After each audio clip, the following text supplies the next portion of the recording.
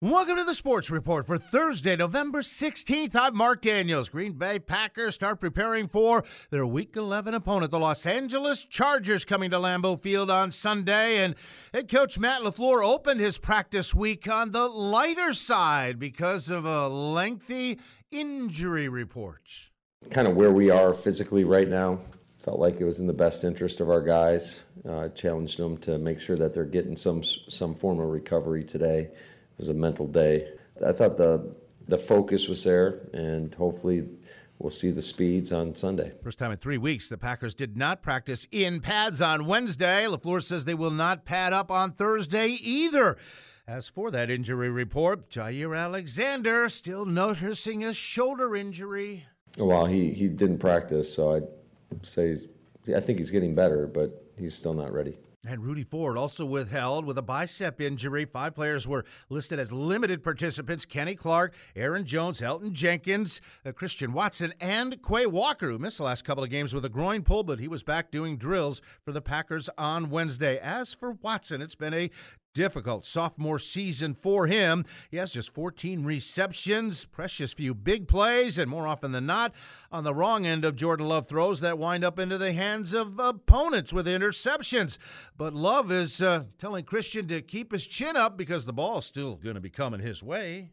My message to Christian is just, keep your confidence. Don't let any of that stuff, ever let your confidence waver or anything like that. Like, I got complete trust in Christian. I know he knows this. Like, I trust all my receivers. The ball's going to come out regardless. And in the meantime, second-round draft choice Jayden Reed has emerged as a big-time playmaker. He's up to 28 catches and a team-high 417 yards receiving. Love says this kid's coming on. Yeah, I think he's got a lot more comfortable with the system, with the routes he's running, where to be, the coverages he's getting for these routes, and I think he's playing really fast. He's not thinking. He knows what he's doing, and obviously he's making plays on the back end, catching the ball really well, and doing some good things after the catch. Jayden has 7 receptions of 30 or more yards. That's the most ever by a Green Bay rookie, and there's still half a season to go. In fact, that's number 2 in the NFL, behind only Miami's Tyreek Hill. Reed has 4 touchdowns, which is tied for third most among all NFL rookies this year. People see me a lot of it. I really don't look into it at all. I don't look into PFF or none of that. Like, I just go out, execute, just take advantage of my opportunities. But my mom's, she's into the internet. Like, she'll send me stuff, and I'll be like, all right, appreciate it. Leave it to Mom to keep him grounded. And the newest member of the Packers arrived on Wednesday. Defensive back Kyu Blu Kelly was claimed off waivers of the Seattle Seahawks. He was a 5th-round draft choice of the Baltimore Ravens out of Stanford this year. Got cut by the Ravens at the end of training camp, hooked up with the Seahawks, played a handful of games, then got another pink slip, and lo and behold, he's in Green Bay the next thing you knew. Sunday, I was back home. Monday, phone called off to Wisconsin, man. It happens quick. But Kyu knows the biz. My dad played for 12 years, luckily, so I have someone in the business, and he said it's your rookie year, man. You had a rough year, but going all over the place, but it's your first year. A year from now, it might not even be like this, so just stay the course. Kyu's dad, Brian Kelly, defensive back for the Tampa Bay Buccaneers for over a decade, part of a Super Bowl championship club. He actually led the league in interceptions with 8 one season.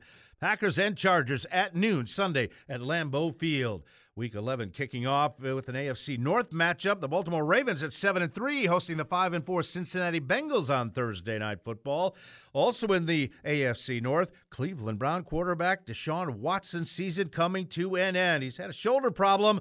Further examination disclosed a slight fracture in that shoulder that is going to require surgery, and he will be done for the year. College football, Wisconsin Badgers have their home finale against Nebraska on Saturday. They still need one more win to get bowl eligible in Luke Fickell's first season. State high school football season coming to a close. 4 state champions will be crowned at Camp Randall Stadium in Madison on Thursday. Beginning in Division 7, Edgar taking on Blackhawk Warren.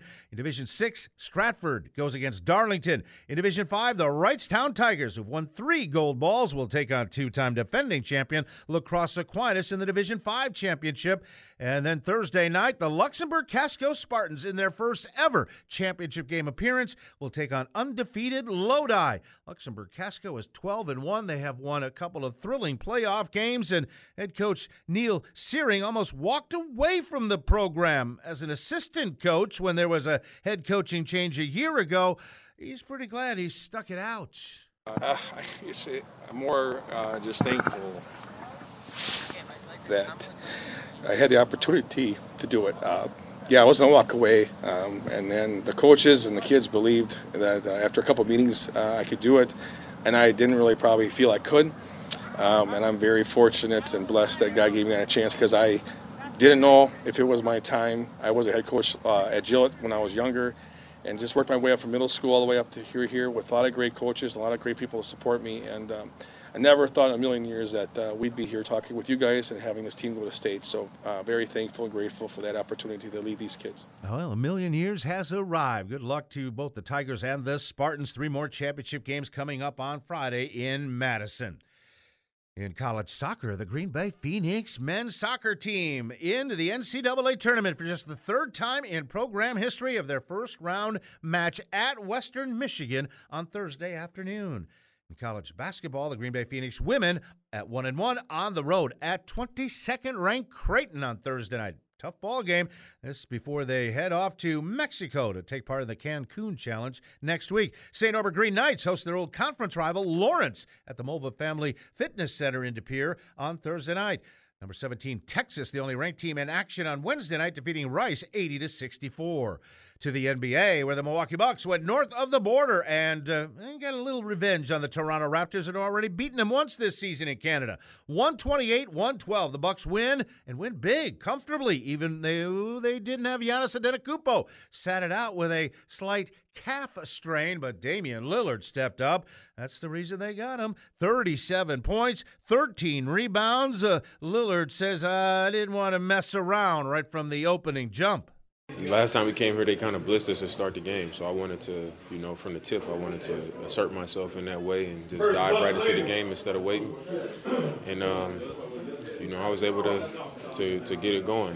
I didn't even feel like I was hot tonight. I just felt in a good rhythm in the game, just getting in the paint, causing guys to pull over, finding the open man, attacking in transition. Guys weren't, in a position to really do a whole lot, so they fouled me a lot. And, it just turned into one of those, games with a good flow. And Malik Beasley found the range from distance. He had 8 threes and pumped in 30 for the Bucks. Bobby Portis had 18 off the bench. Milwaukee now 7-4. They'll stay out on the road and play at Charlotte on Friday. Two of the top teams in the Eastern Conference hooked up in Philadelphia, and the Boston Celtics defeated the 76ers on the road 117-107. Without 2 starters, Jaylen Brown and Kristaps Porzingis, Jason Tatum led the way, pumping in 29 points. You don't make excuses. You just find ways to try to win. And I think how tough we are as a team and how hard we play, we're going to give ourselves a chance to win every night, regardless of who's in and who's out.